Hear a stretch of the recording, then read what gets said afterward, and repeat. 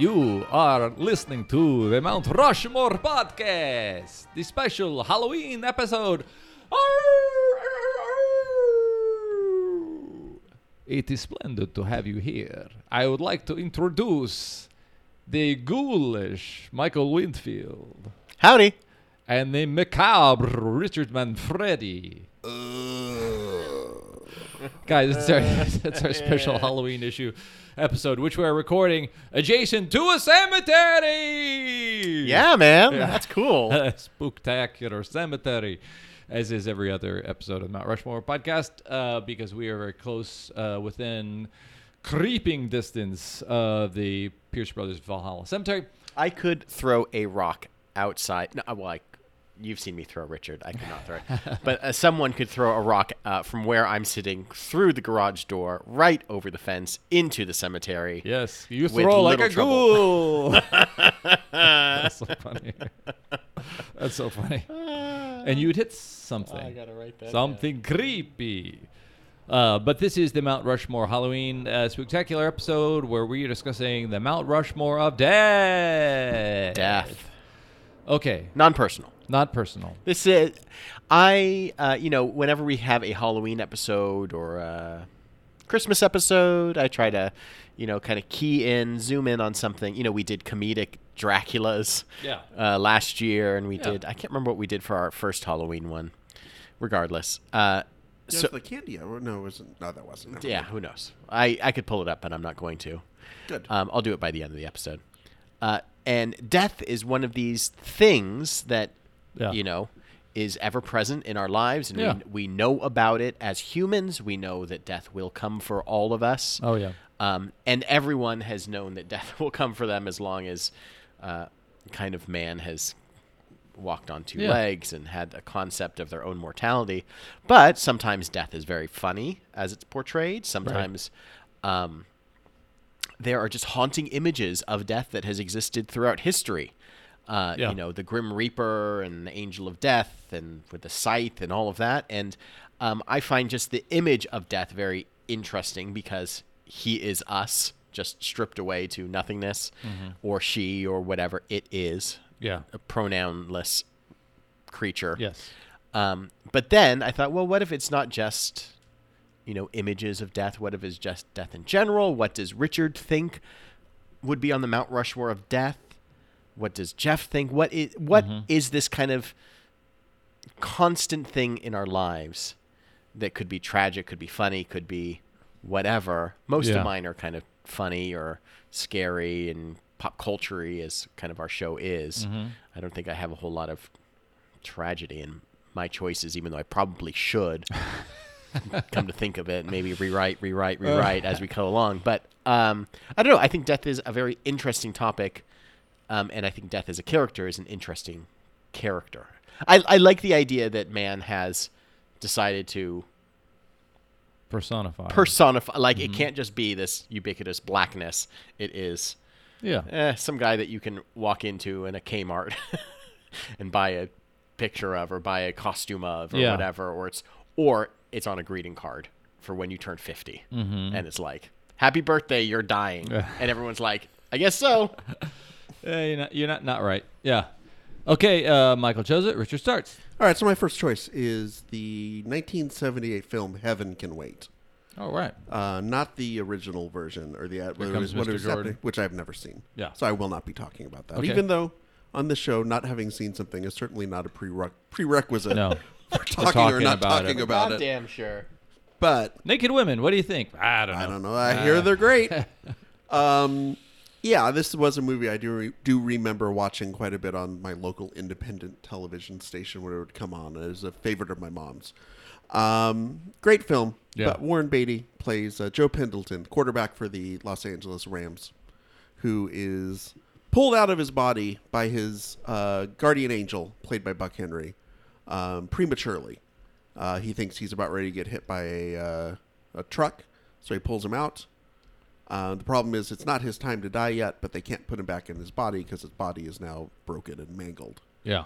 So they wind up putting him into the body of a rich industrialist who had just been murdered by his wife and her lover, who then they're a little surprised to find out after he's been shot that he just kind of pops out of the bathtub and comes back to life. He winds up buying the Los Angeles Rams so that he can play quarterback for them. And has to. That is a ballsy move. You got a lot of money when you can do that just so you can play quarterback. Yeah. And then there's the whole complications with that. He winds up having to go into a separate body. He winds up changing bodies like 3 times. I loved this movie growing up. It's a great Warren Beatty flick. Yeah, he's Warren Beatty in his height of his 70s kind of charmingness. Mm-hmm. Julie Christie's fantastic in it. Buck Henry. It's got Buck Henry in it. Go see Yeah. it.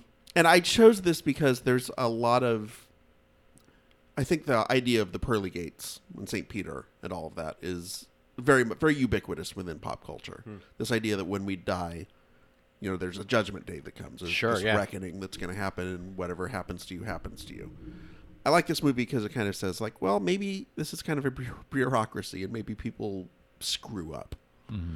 And in this case, it's Buck Henry that screws up and pulls him out. And like, how do you fix this problem? And it just causes more and more complications. Yeah. I love bureaucracy in heaven, like the Albert Brooks. Yeah. film? Yeah. Oh, defending my life. Defend Your Defending Life. Yeah. Where that's another. Thank you. Yeah. Where that's another film where it's just like you go to heaven, you're just like like a small claims court. You have to just defend kind of yourself. You're stuck there in that limbo or whatever it is. And Yeah. the multiple layers of institutions. The deceased Albert Brooks ends up in kind of like the Scottsdale, Arizona of of heavens, where Meryl Streep is kind of adjacent in the Beverly Hills of heaven.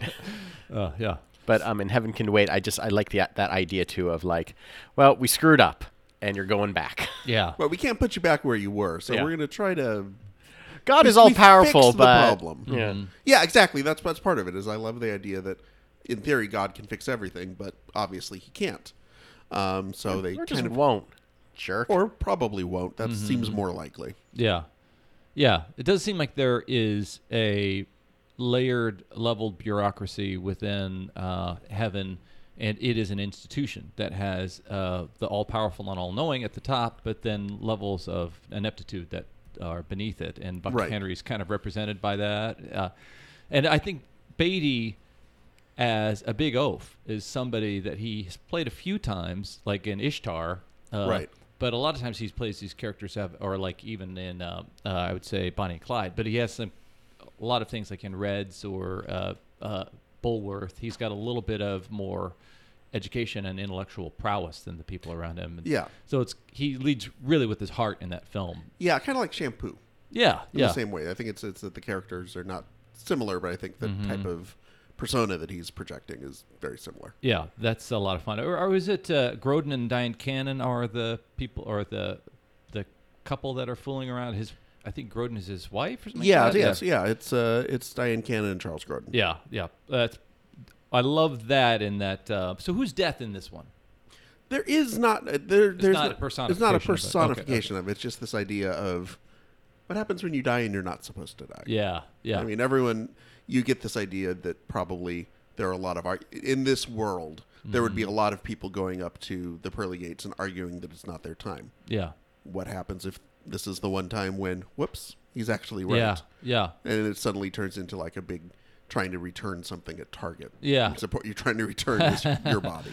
What I love about this is, there's films that are about death are obviously for the living and giving people this statement of optimism for the healing and recovery that you need to do to encounter that. And in the end, doesn't he have a message is it to Julie Christie? Or Yeah, somebody it's basically the message is because he kind of has this sense that he may not be in Leo Farnsworth's body for very long. Yeah. So he says something to the effect of, look, when you see other strangers, look for something of me in them, or look for something of other people in them. Yeah. And that's a wonderful optimism for those people dealing with loss, that, you can find your soulmate perhaps, or at least somebody else. You can move on from loss. So that's a commonality perhaps to all these things. Like, these characters are really to kind of help us deal with living after this moment of tragedy. Upbeat. All right, Winfield. Well, I'm going to start off silly too, and I don't really have a representation of death in my first one either. And it is from the movie Hot Shots Part 2. Oh, wow. Nice. There was a moment when Charlie Sheen, who is playing Topper Harley, is decked out in like his full Rambo regalia in like the Thai jungle. Yeah. He's got like a chain machine gun that's just like loading Yeah. bullets. And he just starts mowing down this village of, insurgents or, general bad guys. And on the screen pops up like this video game thing that says like the kill count. And it starts just rolling. Like he's just mowing people down, shooting people down, hundreds, thousands of bullets. At about 140, it says equal to RoboCop. At about 160, 165, equal to Total Recall. And then right around 300 says bloodiest movie ever.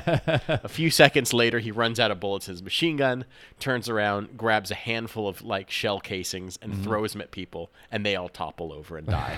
And I love this ridiculous, death and killing in movies is, especially in the 90s, was so gratuitous.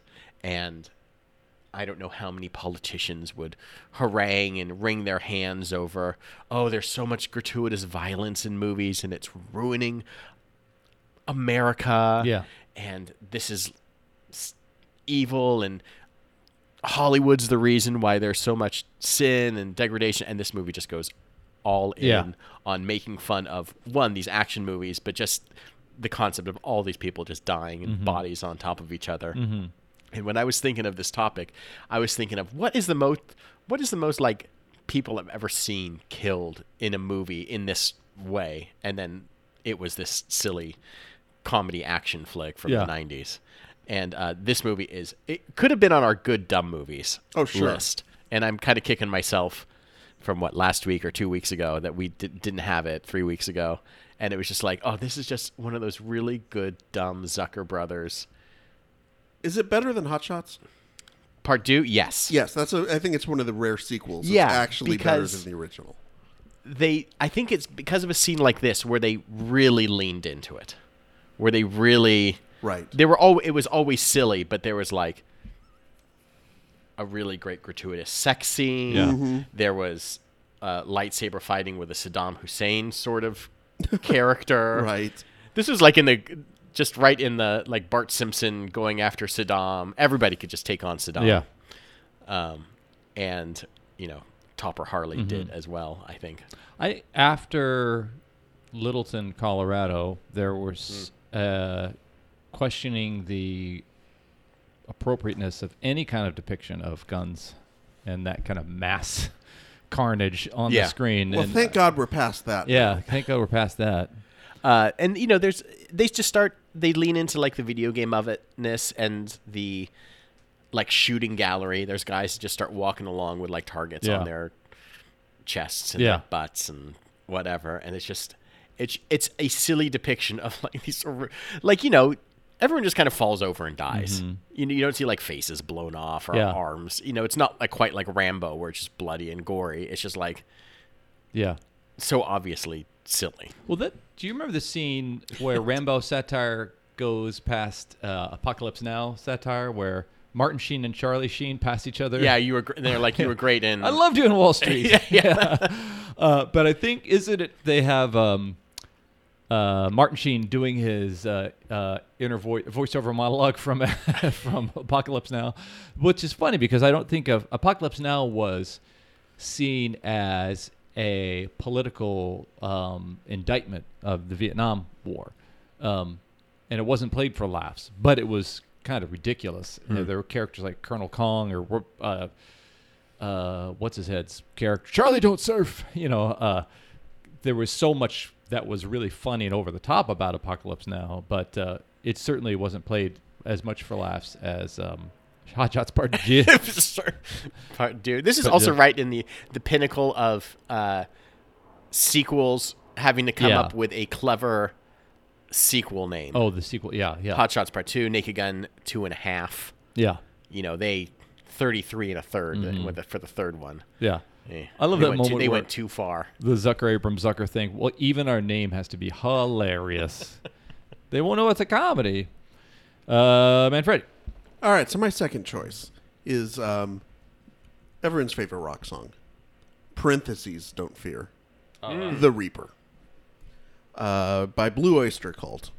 I think everyone knows it as the cowbell song from SNL. Yeah. From the 1976 album Agents of Fortune. And it was written by the lead guitarist as kind of a... I think he wrote it as this sort of idea of love being eternal. Yeah. And so what's the way that you sort of can express this is talking about don't worry about death. If you love somebody, you'll be with them even after death. Yeah. Boy, Richard really is optimistic today. This is lovely.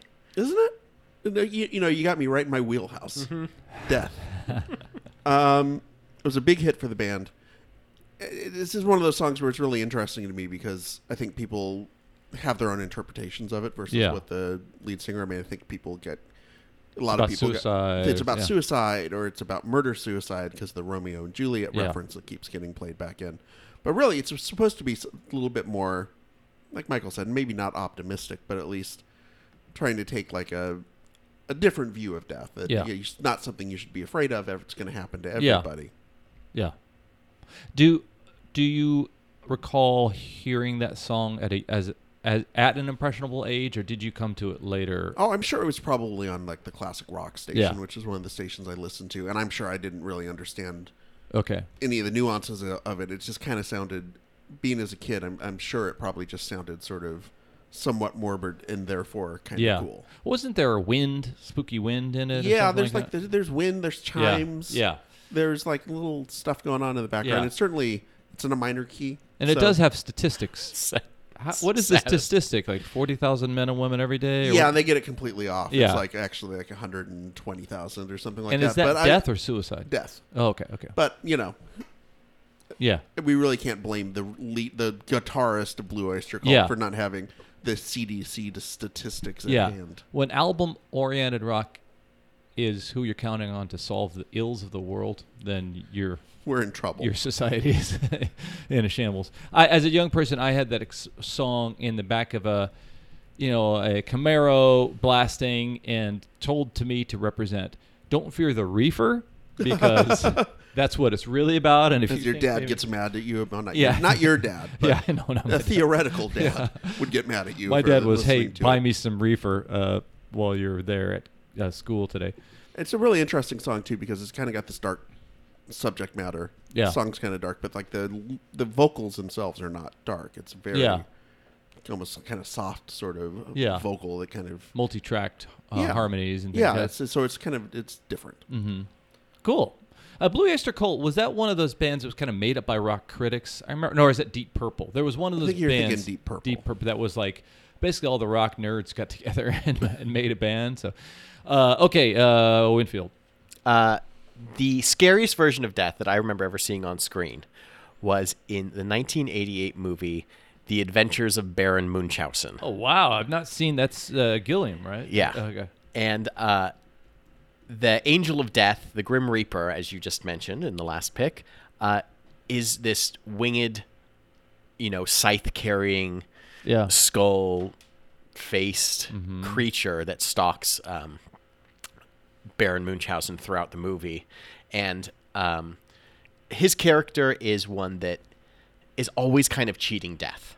Yeah. His character is a bit of a trickster. He's a liar. He's kind of like this storyteller, kind of Loki, Puck sort of mischievous guy who everything seems to go right for him. He talks his way out of every situation. And he even manages to kind of get around death. And like the 4 times that death comes from in the movie, at the beginning, like the theater's being kind of shelled by cannon fire and this winged creature comes for him, and he's like fucking frightening. He looks like the very classic version of death that everyone that has existed since 2,000 years ago or 4,000 years ago, since Greek times. But it's just Terry Gilliam at his most macabre, right? And this creature has these huge wings, and he's just flying for him, and he's just so scary, but somehow he gets out of it every time.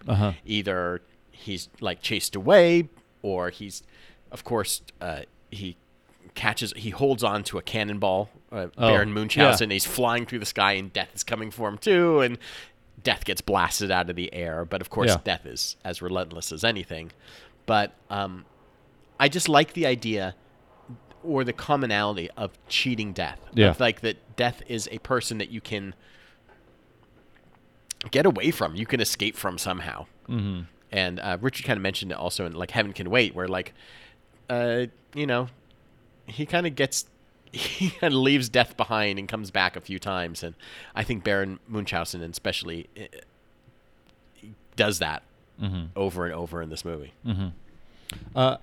It seems like Gilliam's career has been almost like followed by this scythe-wielding figure, because he's had so many challenges. I think of like the Don Quixote. Sure. thing. Oh yeah. But yeah. I mean, talk about a guy who is.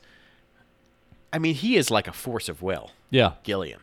He just kind of wills these movies into happening, even though he's like one of those guys that feels like he's never really made a cent on any of his pictures. Yeah. He's been given, hundreds of millions of dollars in budget over and over, and tens of millions, and I don't.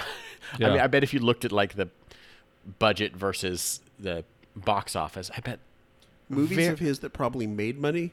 Yeah. Fisher King.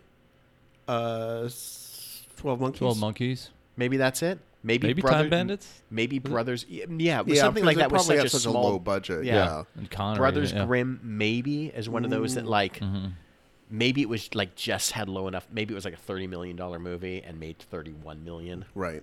Like, but Same I thing don't. with Fear and Loathing. It's amazing that he has cheated his own directorial death, where other people aren't given the chance. Like if you make a flop, that's it. You're done. No one's going to give you money. But somehow he has so much like just built in, like, I don't know if just the Goodwill, Python, yeah. Goodwill, Monty Python, just like he's such a weirdo that he's just going to do his own thing. And you know what kind of movie he's going to make. Right. So you're betting on what you know. Even when it's a flop, it's an interesting flop, which is at least I think why some people are willing to give him chance after chance.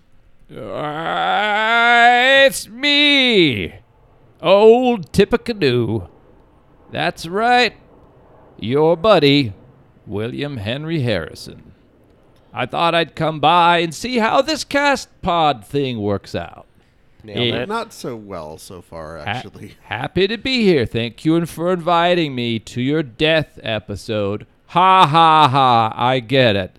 I was the shortest living president of history ever. So funny, I get it. That's why you asked me to come here. Well, also, I always want to ask you a question. Okay, ask away. I hope I can survive long enough to answer it before I die again. Looking back on this, would you have worn a coat?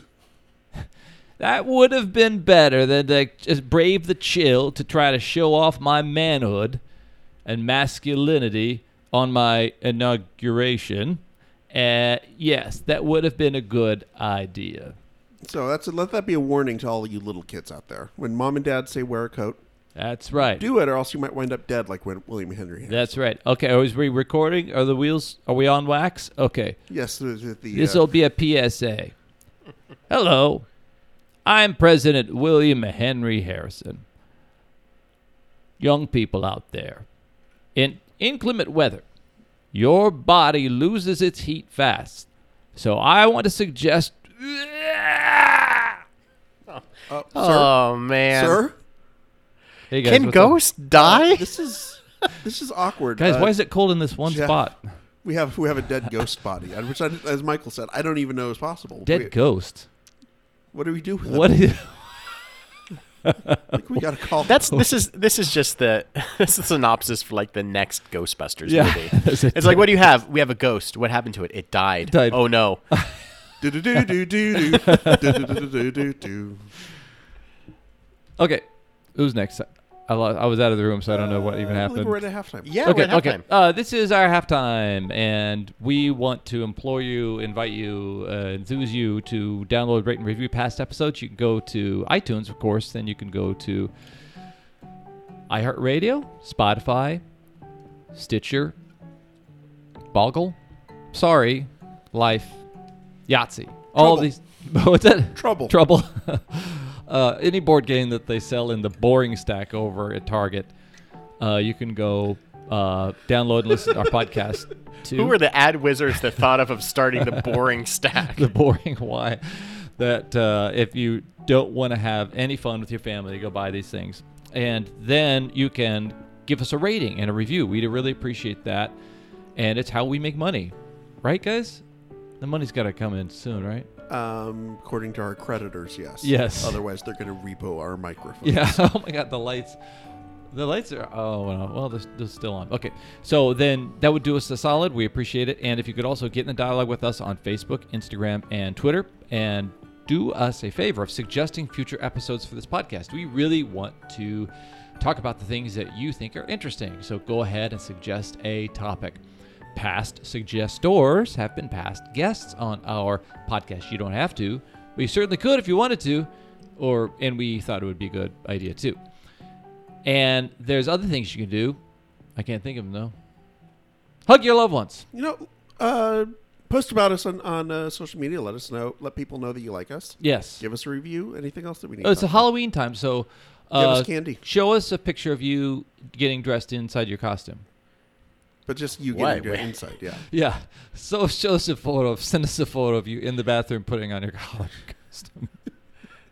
Can't imagine where this is going to go wrong at all. No, this should be deleted. Michael, I remembered what our first to try to desperately change topics. Yeah. No, please Our do. first Halloween episode was with our buddy Ryan Love. It was the Halloween songs, or it was it spooky songs or something like that? Oh yeah. That was one of them we did. Yeah, for sure. That was our first Halloween one. I'm pretty sure. No, because he would have come in a few seasons in because we recorded. Oh, I don't No. know. Then I don't know what the hell. It I'm wasn't talking about. Monsters But that was Mash. one. But that for sure was one of. You know, I have season one. Let's figure Let's this see. out because you did tease. I did tease that I was going to look it up, but then I didn't. So let's see.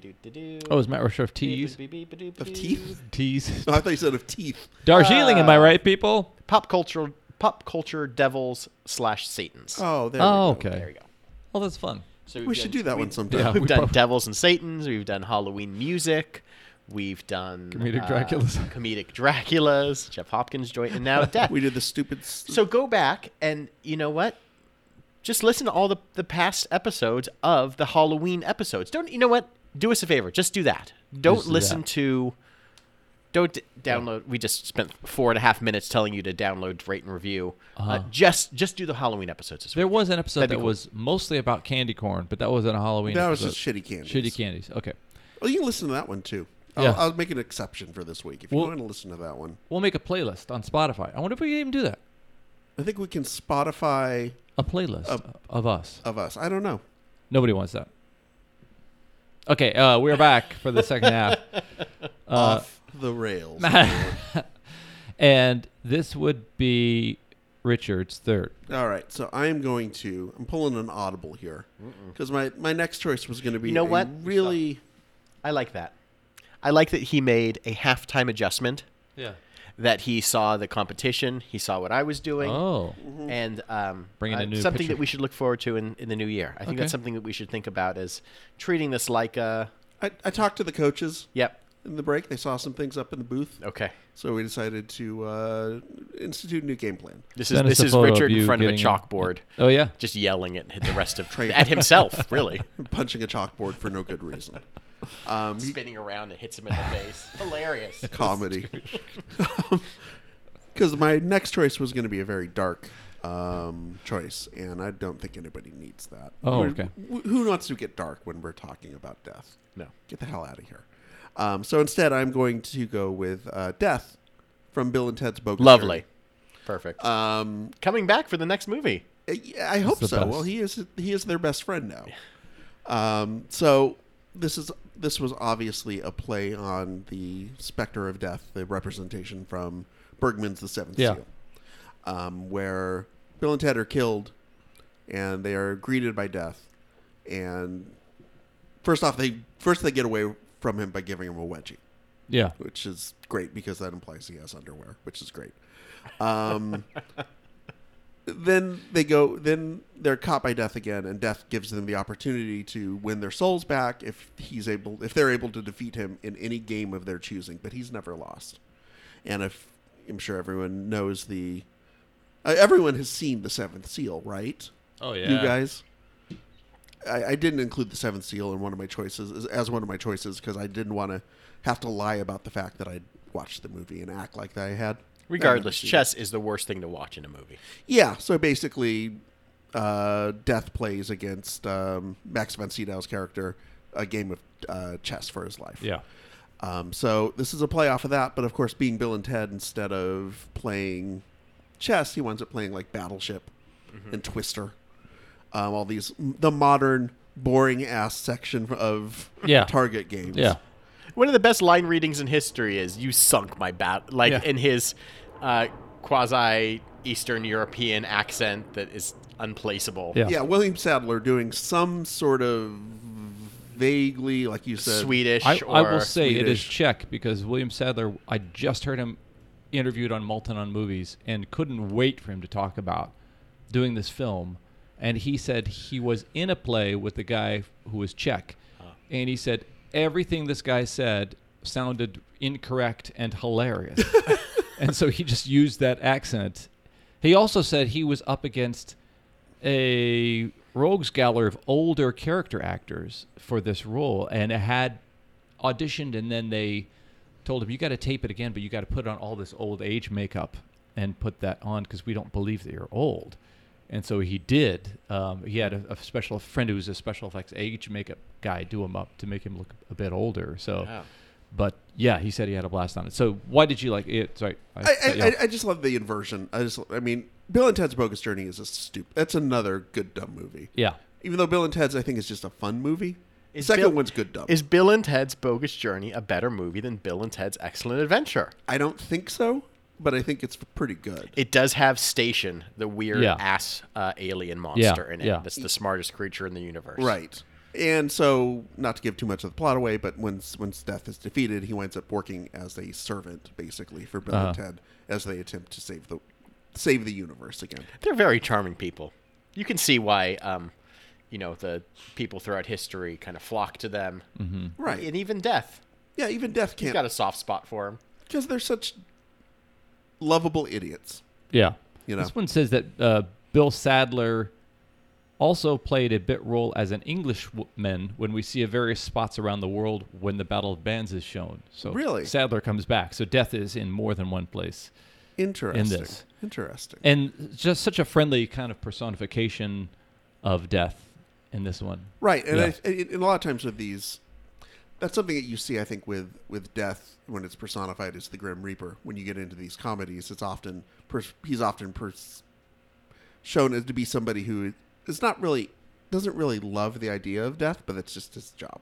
Yeah. This is what he does. Yeah. And you see that, I think, often in comedies, and I think this is kind of plays into that a little bit. Mm-hmm. Sadler said that there's a scene, I think they're in the Home Depot or something shopping, and a guy walks by smoking a cigarette. He says, "See you real soon." And that is his improv.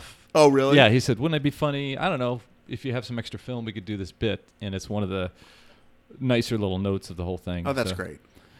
Hilarious. Winfield. I am reading a book called Mythos, which is all about Greek mythology. And it's written by the uber delightful Stephen Fry. Oh, wonderful. It is. Lovely. It is entirely in his tone of voice. Yes. He goes back and kind of retells just very classic Greek mythology stories, or goes through kind of the pantheon of all the gods and demigods and whatever. But it just reads like Stephen Fry. It reads like something out of Jeeves and Wooster, not Jeeves and Wooster, but Fry and Laurie, and he's just delightful. And I came across just a passage in it just the other night talking about Sisyphus. And Sisyphus is known as the king who no one knows what he did to be the guy that in the underworld in his afterlife that's rolling the rock up the hill, unable to ever get it to the top. Yeah. The story goes that after he was killed, Zeus, who was mad at him, says, "Well, okay, you can come join the pantheon of gods. You can come and live in immortality with us and be a king with us, all you got to do is roll this rock up this hill. Oh. And thinks that he's so smart. Or you can just kind of pass on to the afterlife and you'll be, fine. Uh-huh. Live with the general mass. And he's like, fuck that. I am pushing this rock up the hill. It's not that big. I can push it up the hill. So he starts to push it up and he gets almost to the top and it rolls all the way back down. And he's been doing this forever. Yeah. But the story of Sisyphus before he gets to his final punishment is one of hubris and one where he literally tricks death. Mm-hmm. He did something to displease Zeus. He told some people where like a river was, and Zeus was like, "You don't get to do that." And so Zeus is like, "Okay, Thanatos, which is the name of like the Grim Reaper, death. He's the person that comes to claim your soul. He's the skull-faced creature with the scythe. He comes up to get Sisyphus, and Sisyphus is kind of like, hey, what's up? Those manacles that you bind people with to take them to the underworld, are they really unbreakable? And Thanatos is like, yes, of course, no one can. He's like, what about you? Can you get out of them? So he tricks Death into locking himself up in these chains, and then he escapes. Sisyphus is like, I'm out of here. See you later. And Ares, the god of war, realizes that no people are dying in his battles. And Hades in the underworld is like, no souls are coming down here. So Death has been locked up, no souls. And so Zeus has to come and basically take the manacles off of Thanatos. He's not so much mad. He's just disappointed. Yeah, I'm just disappointed. Yeah, just really Your disappointed. choices. But reading Greek mythology stuff, all of these characters are also human. They're gods, but they're all just like petty and lustful. But I love the idea that Death is someone that can be tricked. Is this persona that is just a dope. Yeah. Almost kind of like the one Bogus Journey, yeah. Bogus Journey, where he's just like, he lost to Twister and lost to Battleship and lost to Connect 4 or whatever. Yeah. I love the idea that Death is just this guy. It's just his job. His job is to do this thing, and there are people that are just smarter. And con artists in general are very good at just getting out of Death's grasp. He is a servant of probably some very, very intelligent, powerful people, but he just does this gig. He's punching his clock. He's like the wolf and the sheepdog in the Warner Brothers cartoon, punching in and punching out. But go check out this book. It is delightful. I gotta do it. The Stephen Fry, I always think of him as Oscar Wilde. He feels like he is that guy. Yeah. Fred Manny, what's your last one? All right, so when celebrity deaths happen, it affects us all in different ways. Yes, because we are responsible for them. Mainly, most of the time. Yeah. I think it's especially hard whenever it's a sudden death, maybe a violent death. And I think we can all of us of our generation can remember exactly where we were when we learned about the assassination of Buckwheat. That's right. That's right. On SNL. Yes. Yeah, on live television. Yes. I remember I watched SNL when I was a kid. I was probably like 6 or 7 at the time. And I remember this actually scaring the hell out of me a little bit. Like, it was funny. But it had the reality. And I went back and I rewatched. It's actually a 2-part skit that kind of played out over the course of 2 weeks. And there are some very funny punchlines in it, but it mainly plays out like the actual assassination stuff plays out very straightforward. Yeah. The backstory behind it is that Eddie Murphy had been playing the Buckwheat character, and it had been this breakout, huge hit character for him. The problem being that everybody kept coming up to him on the street wanting him to do Buckwheat. Be Buckwheat, do Buckwheat, sing a song. And he goes up to Dick Ebersol, who was the executive producer at the time, and says, I'm sick of Buckwheat. I don't want to do him anymore. I want to kill him off. So Ebersol sends him off to the 2 writers that Eddie Murphy usually worked with and said, well, work with Barry Blaustein and David Sheffield. Work with them and figure something out. So they write down this 2-part thing. And the first part is literally almost like the Reagan assassination attempt. but it's got Joe Piscopo as Ted Koppel. And the running punchline is that they keep showing the assassination attempt over and over and over again, an instant replay, slow-mo replay, every version of how we can, because they have nothing else left to talk about. Yeah. That part of it was very funny. The whole idea that every time some different part of the news would break, it would be sponsored by Texon, because life goes on, and Texon is there. Like, it keeps popping up like every 20 seconds. They interview Alfalfa in the emergency room. It's Mary Gross with like the hair sticking up. I'm very confused. I think it was insinuated that Alfalfa was the one that killed him, right? No. Oh. No? No. They go into the operating room so they can, as Buckwheat's being operated on, so they can show the doctor the footage of the assassination attempt. Then after Buckwheat dies, next week, they come back and it's all about the profile of the killer, John David Stutz. Because they always have three names. Yeah. Yeah. And it's Eddie Murphy, kind of like no eyebrows and kind of this hollow look on his face. Mm-hmm. And the whole idea is they have like a psychologist talking about, well, people who kill, they kill because they want notoriety. They have this idea that, if they kill someone famous, they'll become famous. And unfortunately, some irrational news people will trade on this. Yeah. And which immediately goes to Ted Koppel throwing to like a 5-minute long puff piece on the life of John David Stutz. Yeah. Yeah. Where everyone in his hometown of Lima, Ohio, says the same thing about him. He was a loner, nice kid, hard worker. Then they ask him if he killed Buckwheat. They think he killed Buckwheat. Mm-hmm. Oh yes, that's all he ever talked about. Like he was he was voted most likely to kill Buckwheat. And I just remember as a kid, like I'd be in 7 or so. This was the time when there was like the Reagan assassination attempt, and Sadat had been assassinated, and there was this rash of kind of like assassinations that had been, or attempts that had been taking place.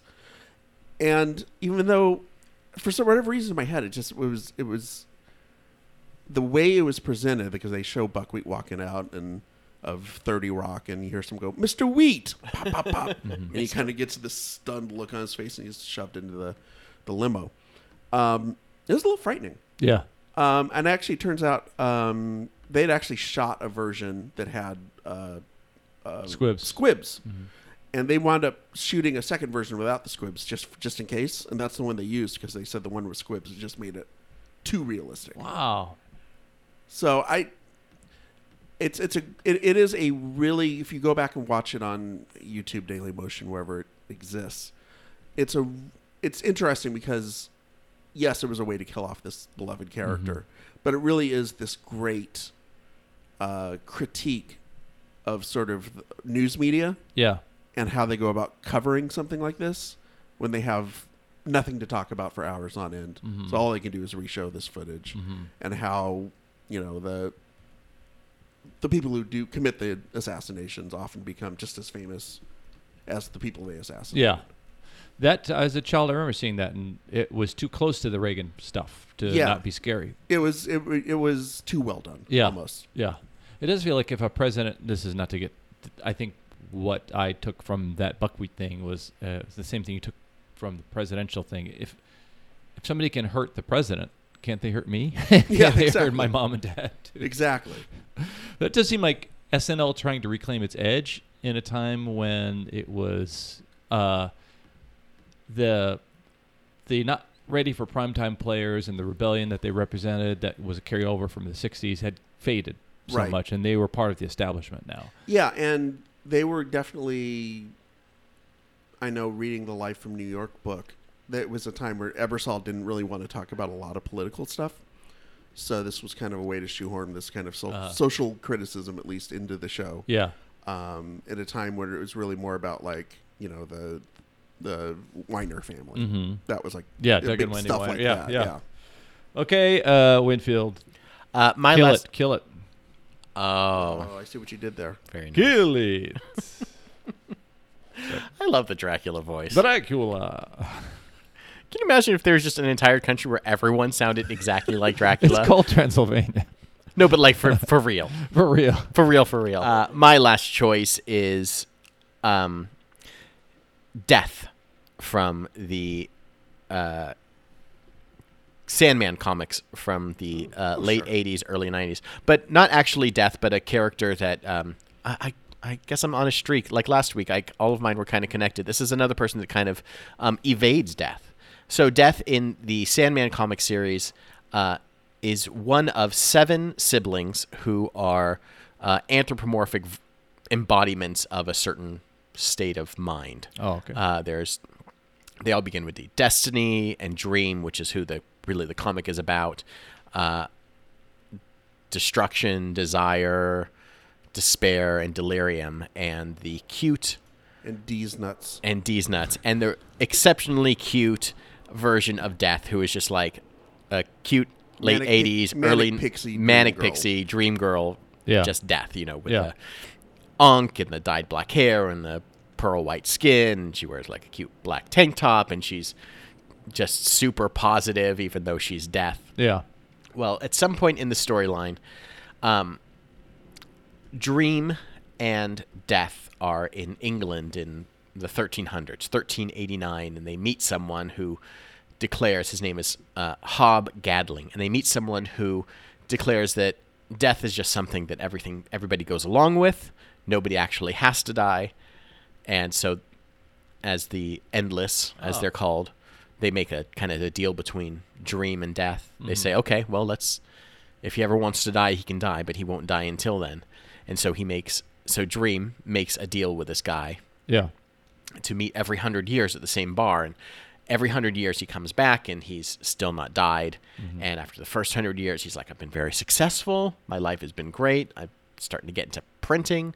Comes back 100 years later and he's a little more downtrodden. He's seen his wife and child come and go, and he's kind of moved on. Another 100 years go by, and he's been like a mercenary, and the people have tried to kill him. He's been in wars all these times, but he survived, but he still doesn't want to die.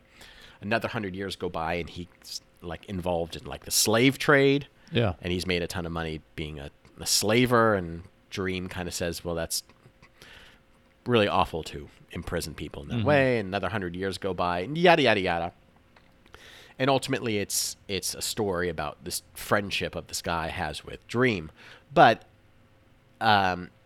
ultimately, it is this embodiment of people's desires to never die, which is something that we haven't really talked about yet, where death is this thing that we all know is coming for us, and we all have fancied the thought, what happens if I could just live forever? Yeah. And it just goes to show that life will be awful at some point for everyone, no matter your station in life. All these billionaires that are out there trying to cut off their heads and freeze them cryogenically and to have them come back later for when technology, so they can exist in the future. This guy in this story is a person that has actually learned from his forever life. And I just find it interesting, the idea of escaping death to live forever and then learning lessons from it, which I think is what ultimately it's all about, or just life in general. Yeah. That's just fascinating. I think that's, I don't know, I guess I think of the Anne Rice series, it's a thing where you see these vampires who are beautiful, but their life is so long that they experience so much sorrow and so much. Or like, God, that's an interesting point too. Like when you're, depending on when you've been killed. Yeah. You think of Interview with the Vampire and that little girl that lives forever, and she was made vampire at the age of 9. Yeah. And she's just like, I'm 300 years old now, and I'm still stuck in this body. I don't know. To live forever is like this weird thing, to evade death, and then it can't all be great. Yeah. Diseases would ravage your body. Yeah. At some point, even though if it didn't kill you, it might incapacitate you, and who knows? A good friend of mine has a screenplay premise that is so novel, but it essentially is kind of a zombie apocalypse story. He's a screenplay that he's written, and it's the world we live in, but death has been eliminated somehow, and we're trying to find a way to get death to actually happen. So people are just walking around in this decayed state where they're just miserable. Right. And you might be maimed or your brain might not be functioning, but you still can't die. And it just shows the horrible side effects of the fallible human body that's decaying and can be can deteriorate, but is not dead. So that's kind of gross. Is that it? That is it. That is it. We did it. I want to choose something. Hopkins, Jeff is going to choose something. It was inspired by your SNL choice, and that is maybe the first personification of death that I ever saw as a kid, and it was from a Saturday Night Live. I was 10 years old. This was March of 1978. Christopher Lee Okay. plays Mr. Death, and Okay. he visits Jane Curtin. He visits Jane Curtin and her daughter, more specifically Lorraine Newman, and apologizes because he had to take her dog. Mr. Death, Tippy, was on his list. But it's such a sweet, sweet sketch where you see this death is either portrayed by a skeleton or sometimes, in his case, he was not a youngish man even back then in 78, but Christopher Lee. I'm sorry. Yeah, Christopher Lee. Christopher Lee plays this character as a very empathetic person who doesn't necessarily like this job that he does, but it is his task. So I'm going to choose that. That's in the Borglum bag to come out, and Jeff has given rebirth to the bag. Then I would like to choose Bill and Ted's Bogus Journey because I love Bill Sadler's role in that, and that was the second time Bill Sadler played Death. He played Death in a Tales from the Crypt thing called The Man Who Was Death. Good audible there, Richard. Yeah, Mr. Audible. And Heaven Can Wait. I get warm fuzzies when I think about that. And the Thanatos and the story behind that is something that I want to go investigate. Thanatos sounds like some sort of like medicine. It would have a long list of side effects. A long list of side effects or something. Number one list, death. Number 2, pushing a rock up a hill Pushing a for rock up a eternity. hill. Is that all? That's all, right? That's 4. That's 4. Guys, be careful out there. Going out trick-or-treating. Oh yeah. Going out that bar. What are you dressing up as tonight, Jeff? I am Count Dracula. He sprays Generic. He spills Dracar on somebody on the cologne. Nice. What are you going to dress up as? I am a kangaroo. Kangaroo. Mm-hmm. Okay. What do you got? I'm a ghost. I'm a ghost. Okay, this has been the Mount Rushmore of Death. I, as always, have been Jeff. I was Richard. I'm Michael. Oh, I'll live forever! we did it, guys.